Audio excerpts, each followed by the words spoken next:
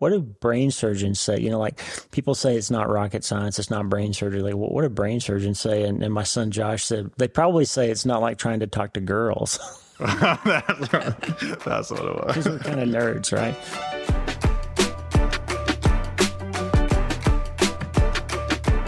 Julie, I'm really excited for today's interview. I've been looking forward to this for months. Yeah. And this is a new format for us. If you've been following the show for a while, then you know this is different. And if you're new to the show, welcome. We're so glad that you're here. Yeah, you picked a good one. You did. You picked a very good episode to join the at-home family community. Yeah. So, yeah. I just want to dive right in. I don't even know where to go because I'm just excited to get into it. Well, but we have to do a burning question. We do. Otherwise, it'll never happen. Too, the new format and our desire to have guests on who can really speak into the many spheres of life that we don't have personal experience in, and we do have such a gift of knowing people and being exposed to people. So to bring them to y'all is incredible. Yeah, it's a gift to us, and we know it'll be a gift to you. So yes, the burning question. Burning question. I can throw it to Dr. Lee. Yes. Okay, so Dr. Lee, welcome to the show. Thank you. We're so glad you're here. I'm going to give formal introduction, all of that after I give you the burning question, okay? We're going to change it up. So here's the burning question. How do you handle arguments and conflicts with your spouse when your kids are around? That's the burning question. So that is from listener Bread Geth. Yes, that is the name, Bread Geth. Bread Geth, we hear you and we are asking your question. So Dr. Lee, what would you say to Bread Geth? It's a different season for us. Our kids are all grown now. So that doesn't happen very often, fortunately. But when we were raising our kids, we always had it was important for the kids to know that parents aren't always perfect and that there's not always a perfect time in your life. So it's important to know that there's conflict and then learn tools to handle it appropriately. So we would sometimes discuss things in front of the children, but if it really needed to be a private adult conversation, we would say that to the kids. Hey, mom and dad need to talk about a few things. Everything's okay, but we're going to go in the other room and handle this, and you guys will be right back. And so we just made them aware. Conflict is a normal part of a healthy marriage, and sometimes you got to deal with things, and it's not always appropriate for little ears. And so I think it's healthy to just tell them, we're going to go in the other room, have a conversation, we'll be back, we love you. Yeah. You weren't trying to hide the fact that conflict exists or some image of mom and dad, and you guys had a blended family as well. So even maybe speak a little more to what that looked like, knowing where you stood and the ground that was yours, even though that can feel, I don't know, kids are funny and masterful manipulators. They'll use whatever excuse they can use, yeah. Yeah, that's right. And in the blended context, our kids are a little bit older, and you're right, where do you stand, where are the lines drawn? We from the start, we weren't going to make this a family unless it was really a family. And so we had communications with the kids privately with all of them before we decided to get married. Hey, we're thinking of doing this. You're coming with us if we do it. But we don't want any step thing in this family. We're going to be a real family or we're not going to do it at all. And our kids had vows that they said to each other at our wedding. And so it was really, we put it before the Lord and said, we don't want my kids and your kids, and we don't want hierarchies and change of commands that are unnatural. We want a family, and God blessed that, and the kids came alongside, and we never had moments where it was, hey, I'm going to go talk to my kids, and you deal with your kids, and your kids are being mean to my kids. That wasn't what we experienced because we put it before the Lord to start, and the kids came alongside as part of that mission. I love that. Yeah, that's really powerful. Going back to the initial answer, I want to recap because that was really great what you said. Conflict is a part of life. Mm-hmm. They need to see parents navigate conflict well. Yes. There's nothing wrong with navigating conflict in front of your children. Yeah. Absolutely. That being said, there are moments when it's not appropriate for the kids to be aware of the source of the conflict or engage with the conflict. And in those moments, being intentional to communicate to your kids, hey, we're going to be okay, but we're going to move to a different space so that we can navigate this tension in a way that is appropriate for what it is. that's something that my parents, they definitely did conflict in front of us, and they had moments where they withdrew as well. And something that they did very well is they would circle back and say, hey, we navigated this. And then they would also take ownership for anything that they navigated that was out of line or out of bounds. They would articulate that to us. And that helped us understand the right way and the wrong way to navigate conflict through what they did well and also through what they did wrong. So thank you, Dr. Lee. Now, I'm excited. Okay, so I know I'm geeking out right now, y'all. Dr. Lee, I'm going to give him my introduction. Okay, so Dr. Lee you're a neurosurgeon. You're an award-winning author. And I'm going to say this as someone who had the incredible honor to endorse this book right here. I'm holding up the book for those of you just listening.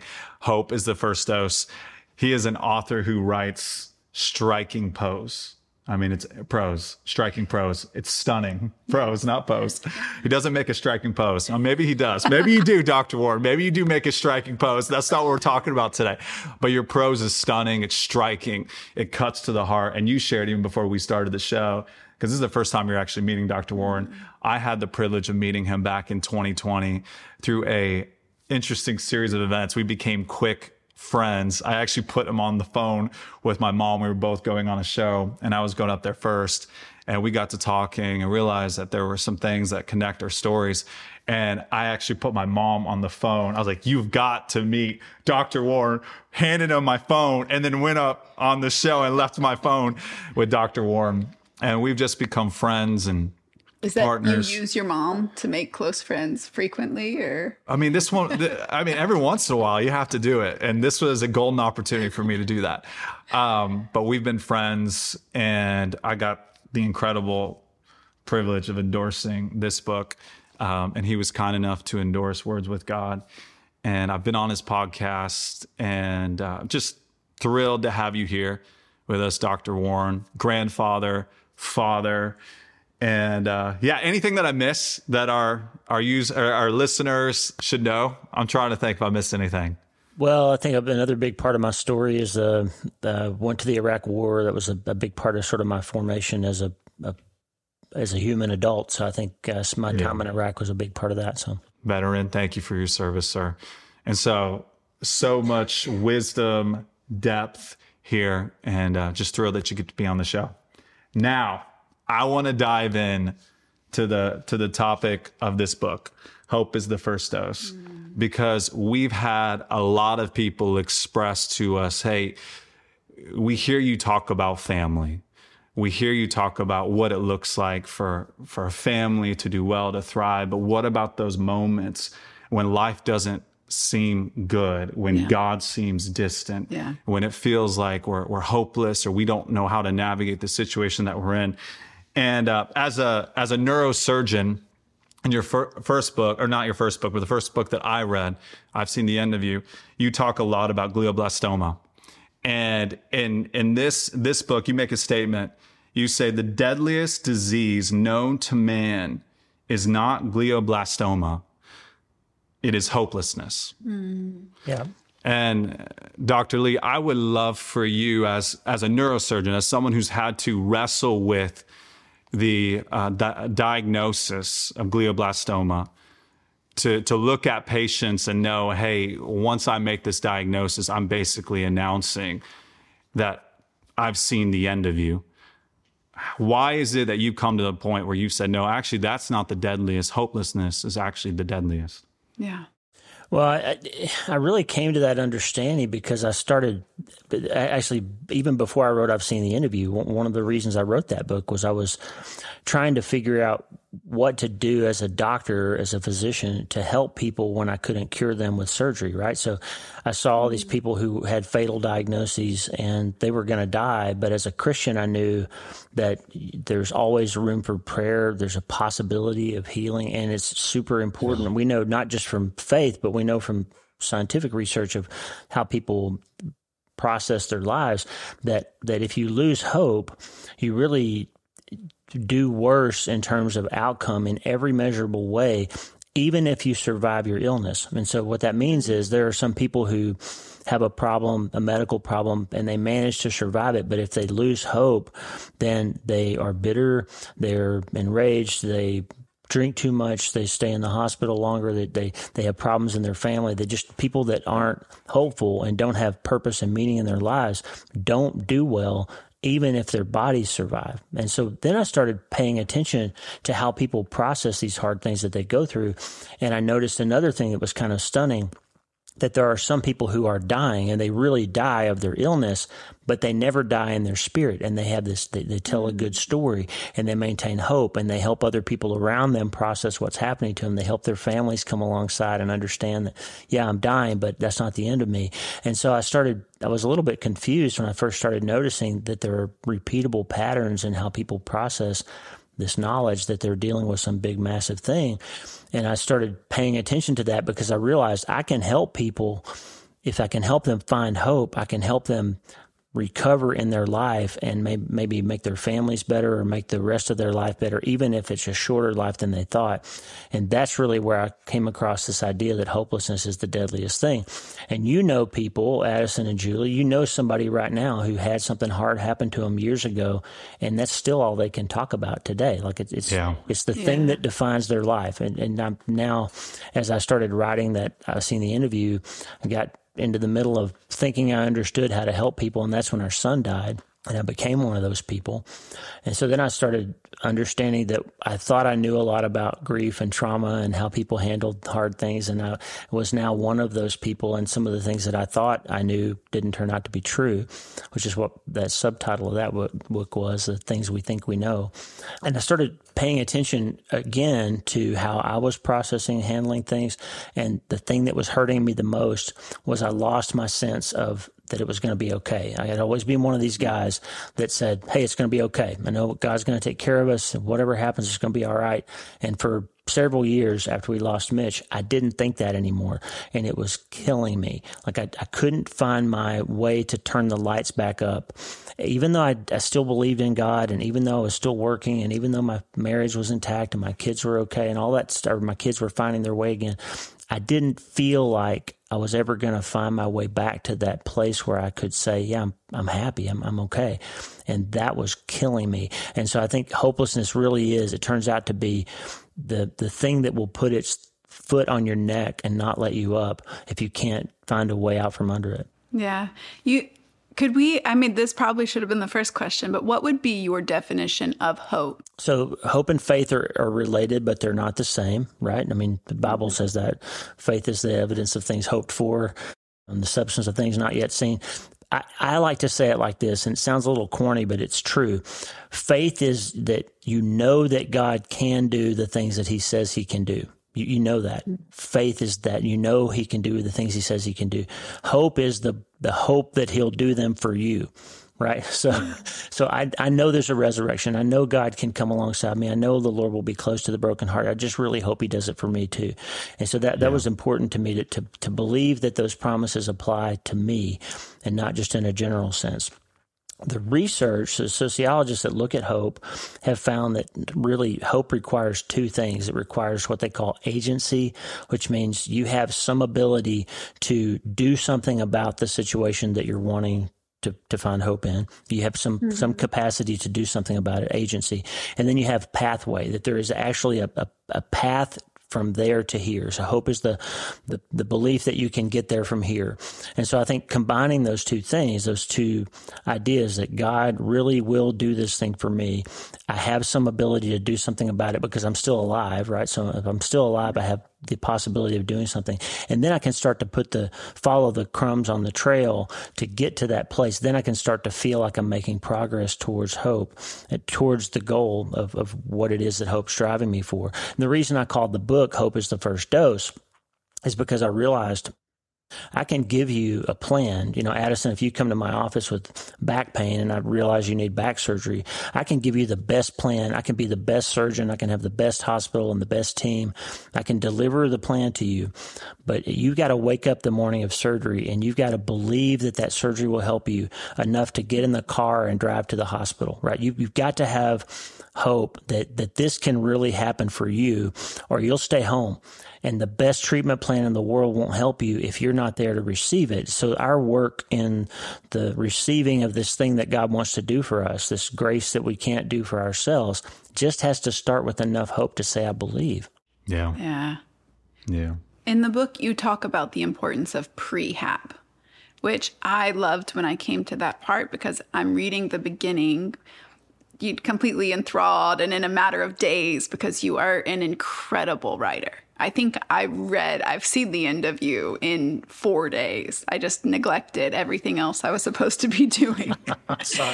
So I'm reading through this, and it's easy reading a book like this level of depth and intensity, to feel like I'm going to tuck this away for a time when I need it.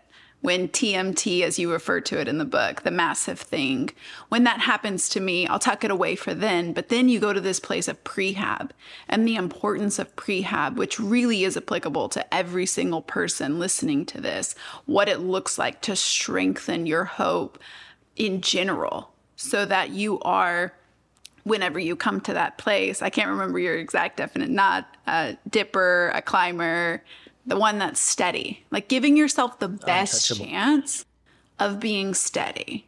So talk a little bit about that concept of prehab, where it's not the preparation. I mean, we as people, as Christians, as people following the way of Jesus Christ, we're called to hope. Yeah. And I think even now more than ever, the time and space that we find ourselves living in, to be people of hope, for that really to be the light shining through us.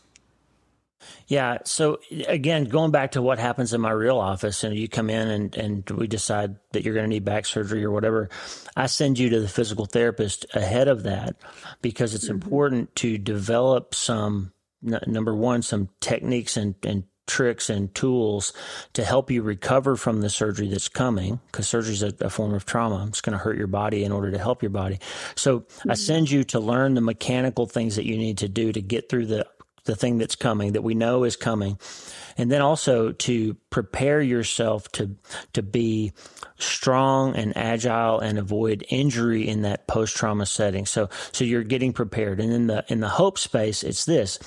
We're not in this massive thing yet, but because we observe the universe around us and we know that everybody comes into trouble, like Jesus said in John 16:33, in this world you're going to have trouble, then it's smart to prepare yourself for that coming trauma. And the way we do that is we fill our hearts and minds with things that are true. We make decisions about who God is so that we have good theology around suffering when it happens to us. It's one of the things that trauma does to you, Julie, is trauma fills your head with all these negative thoughts, most of which are not true. And you start hearing lies. And I think we all think that that's the enemy. He's trying to lie to you to make you despair and make you forget who God is and lose your way, so that your story isn't helpful to other people. And so what happens is, if you prehab properly, you put true things in your head that you can then recall when you hit that moment of trouble. That's why I say in the book, hope is memory and movement. It's just, you've got to remember this is not the first time you've been through something hard in your life. Other people have survived and gone through hard things like this and made it through. God's been faithful before when people have hit hard times, and he will be for you too. So you remember, and then you start moving. I got to get in the car and drive to the hospital. I got to get the treatment plan. I got to find my way back to hope and get myself back, because this trauma is trying to kill me.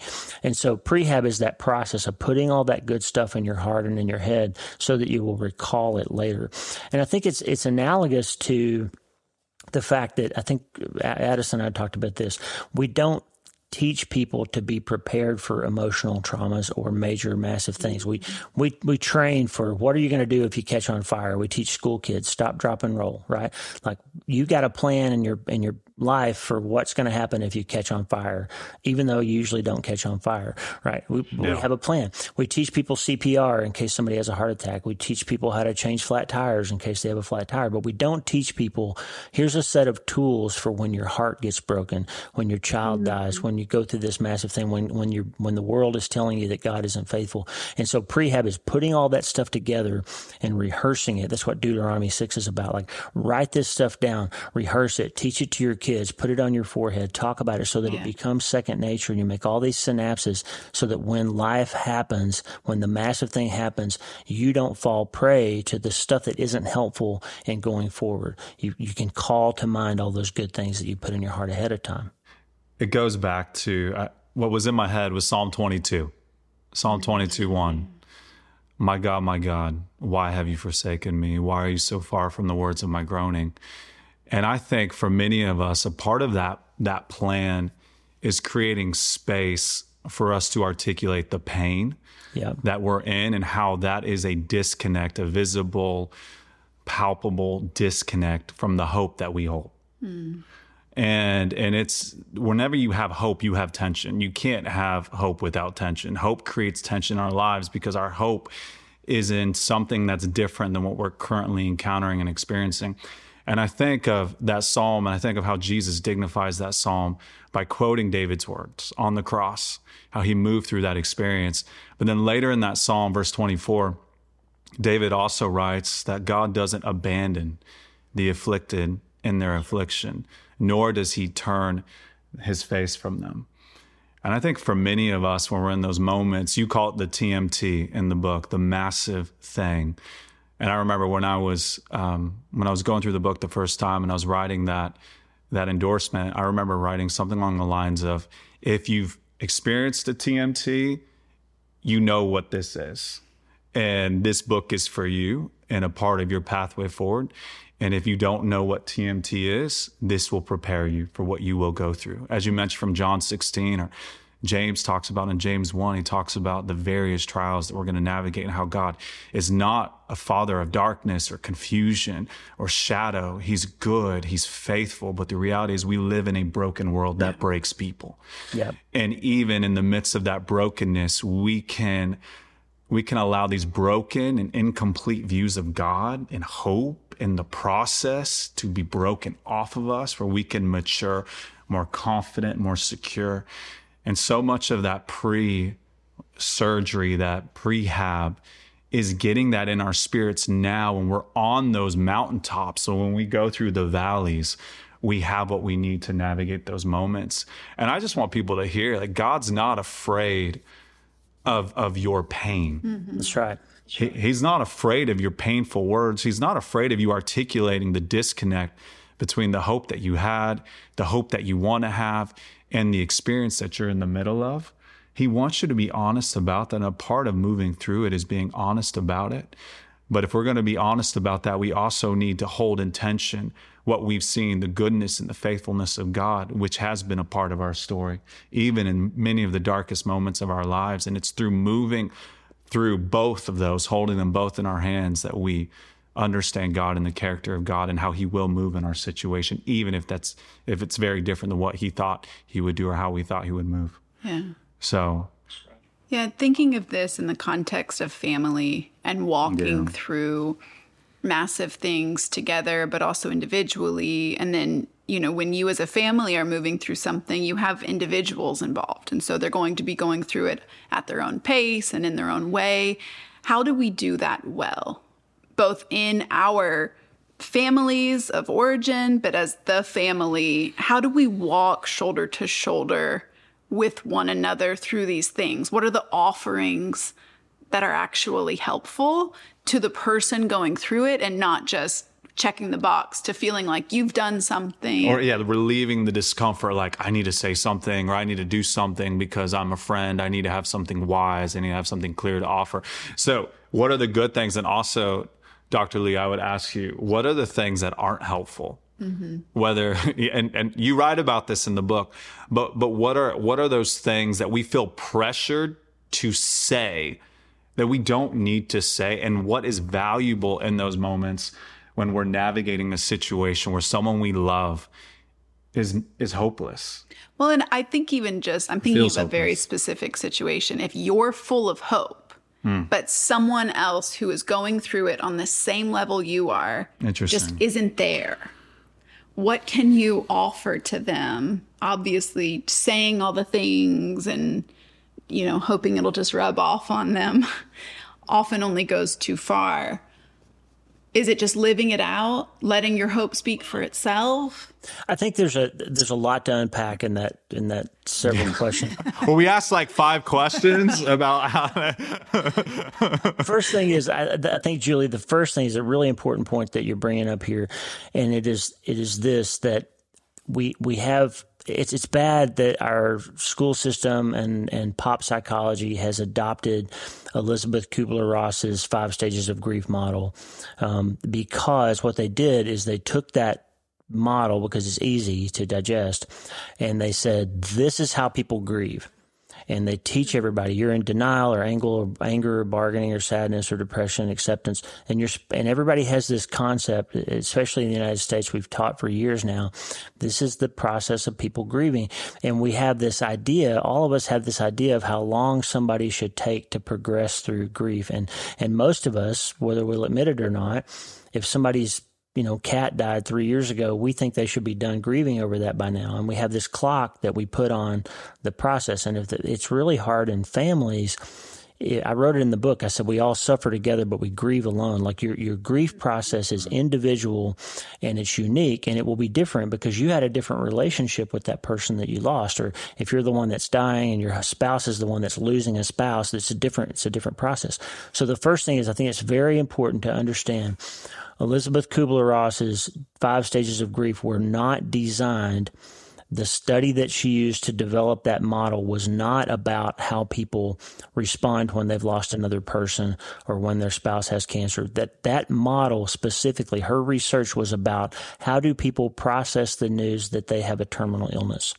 And so it's a very specific research project that she did, that she wrote that book about. How do people handle the news that they're dying? And she found that they kind of progressed through this relatively repeatable model of denying it and being angry about it and bargaining with God about it and then being depressed and finally coming to accept it.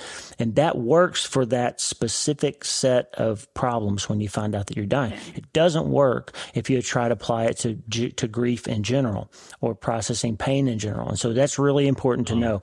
Everybody grieves in a different way, and everybody grieves in a different timeline. So if your spouse is having a really hard time processing something that you're moving through more easily than they are, you need to give them grace and compassion and be patient with them and be ready to extend a hand. And as a caregiver, as somebody alongside another person, I think a book like mine or somebody that's written a treatment plan of some sort, you can think of it as a sort of an EpiPen, like to have a set of tools that you carry with you that you can help to lend or apply to other people when they're going through something hard. And elements of things that we know to be true are helpful. Addison, to answer your part of that question, what is not helpful, I think we need another 3 or 4 hours on this podcast to deal with that. I know. I could write a book about stuff that stupid things we say to each other when we're hurting. Yeah. Christians are really bad about it because we have a fear of silence. We want to say something helpful. We show up and we feel like we need to say something helpful. So we start saying things that we think will be helpful, and we quote scriptures that we think will be helpful. And one thing as an aside, I think it's really important to be careful to have good theology around the ways in which you counsel people when they're hurting. And one of the things that somebody said to me is, well, I guess God needed another angel, right?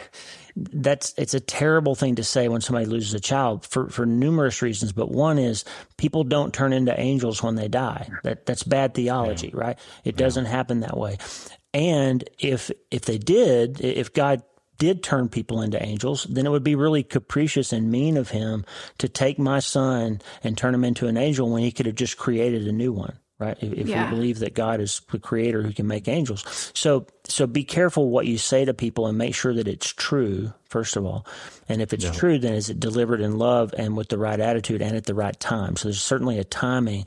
Here's a good example of that. Romans 8:28 is this powerful scripture that has powerful theology. All things work together for the good of those who love the Lord and are called according to his purpose. That's true.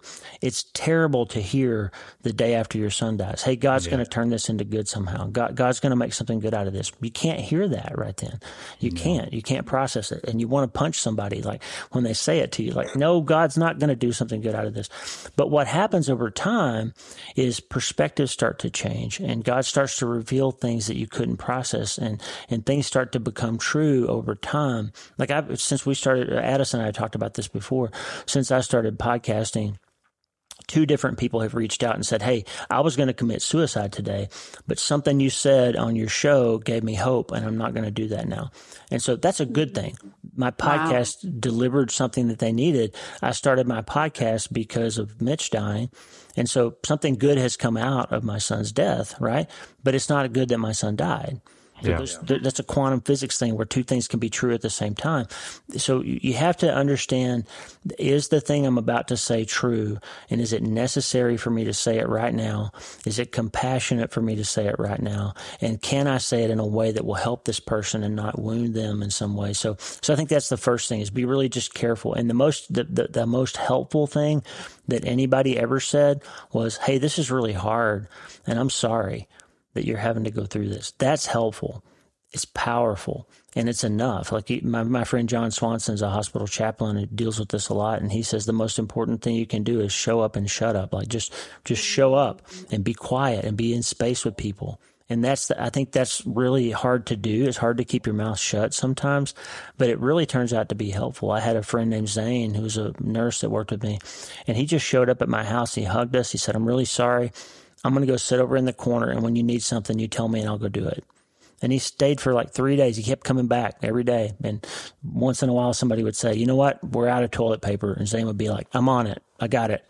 And that turned out to be incredibly helpful. He just showed up and helped and served, but he didn't talk, which is equally helpful.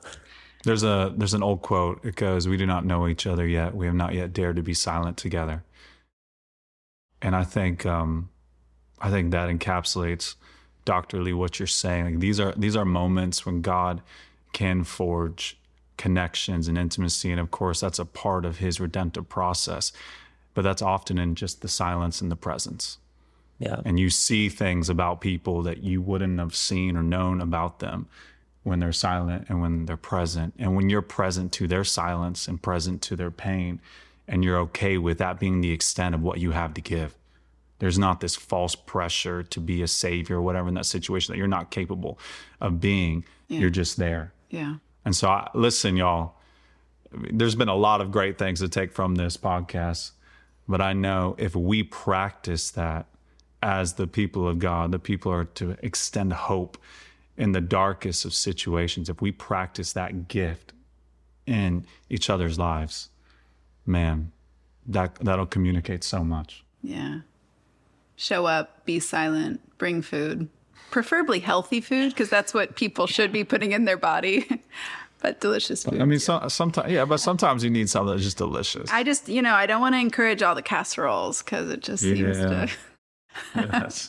I like to move in the opposite direction. That's good. Yeah. There's just so many different directions we could go, because I love the way you do talk about the self-brain surgery. I mean, these are practical tools that people just should be sharpening, which is the day theme in and day out, which is the theme of his podcast too. So this is a shameless plug.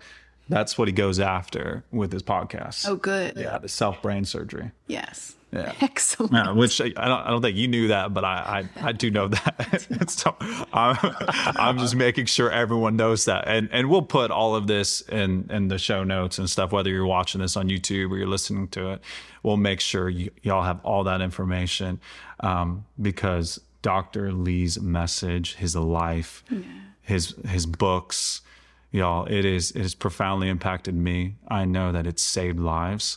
I know that he's done the difficult, hard work, and I've seen the formation in his life personally. And I'm just grateful for the way you are incredibly brilliant, but you are also kind. Mm-hmm. And very human. And Thank you. And we get on here, you're talking about neuroscience, a neurosurgeon, talking about things that are way above our pay grade and above our acumen. And I mean, what is a joke that you make about rocket science? What do you say? My son. So before Mitch died, he and Josh were joking one day, and Mitch said, "Hey, what do brain surgeons say? You know, like people say it's not rocket science, it's not brain surgery. Like, what do brain surgeons say?" And my son Josh said, "They probably say it's not like trying to talk to girls." That's what it was. Because we're kind of nerds, right? But she knows we might get into that on a later At Home with the Reviewers episode, because we've had some conversations recently about how to talk to girls the right way. 14-year-old son. But Julie, is there anything else that you'd like to ask Dr. Lee? And Dr. Lee, is there anything else you'd want to share with our listeners, viewers, before we have you pray them out? I think the last thing I'll leave you with is this. We talked about self-brain surgery a second ago. The thing that makes you come back alive again when you encounter these massive traumas and massive things is remembering who God is and remembering who you are in Him. And that's what Romans 12:2 is about, really. Yeah. Your brain is going to tell you, your enemy is going to tell you, all hope is lost. You can't feel better again. You'll never be okay. All these things are going to happen. And that's what the world will tell you too. Our world, our secular society right now is saying, whatever you feel is true. Like if you feel it, go after it, because that's what's true. And you're going to feel some things that are impossible to survive if you don't learn how to change your mind. So Romans 12:2 says, don't be conformed anymore to what the world wants you to think or feel or be. Be transformed by the renewing of your mind. And that's how you can test and improve what God's good, pleasing, and perfect will is. So what that means is you can learn how to think about the things that you think about. And you can learn how to let God transform them and give you a new mind about it. And that's how you can see it is possible to live again after you lose a child. It is possible to even maybe be happy again after your spouse gets glioblastoma. It's possible because God can change your mind about it. And that's what's important. Yeah, that's powerful. I love that. Thank you so much. Like Addison said, like you have taken things that would just break people and allowed the Lord to mold it into such a powerful tool for good. Yeah. But that has taken a lot of hard yeses. And I just am so, like, personally really appreciative for that. But also just as a body, like, thank you. Thank you for modeling that. Thank you for the fruit that's come from it all around. Thank you, Julie. You guys, your family have made a huge difference in our lives too. I got so many of Addison. Both your books are right over my right shoulder, and your parents have been so important to me. And we just love y'all, and I'm so grateful to have this shared space today. Well, thank you, Dr. Warren. We would love for you to pray, if you wouldn't mind praying for our listeners. And before I have you do that, I just want to make sure that everyone hears me loud and clear. Please do yourself a favor. I'm holding it up right now. Hope is the First Dose by Dr. Lee Warren. Again, we'll put all the information in the show notes. I can't see a world where you would regret reading that book or having that book to give to someone, who's navigating a season. And that's honestly, that's why I have copies of this book at my home. So, Dr. Lee, thank you. And would you mind praying for us? Absolutely. Father God, thank you so much for this day and this incredible hour that we've had to spend time here with Julie and Addison and all the people who are listening around the world. We give you thanks and praise in advance for the way that you're going to use your word through our words to minister and help people recover from these difficult things. God, you told us two things that are hard to swallow and hard to put together. You said, we're going to have a hard time in this world. And you also said, I came here that you can have an abundant life. And it's hard for us to understand with our feeble minds how those two things can be true. And we just ask you, Father, as the great physician, to do a graft for us, to just sew those two things together in our spirit so we can know that we can have hard times and that you are still faithful and you love us and we can have hope again. And we look forward to the day when you break all this down for us and take the scales off our eyes so we can see, like you see, what's really true. And that there's days that you wipe all those tears out of our eyes. We look forward to that. But in the meantime, Father, we are grateful for the ways that you minister to us. And I ask you right now, whoever's hurting out there, that you lift them, hold them, heal them, help them, give them the treatment plan from you, the great physician, Father. In Jesus' name I pray. Amen. Amen. Amen.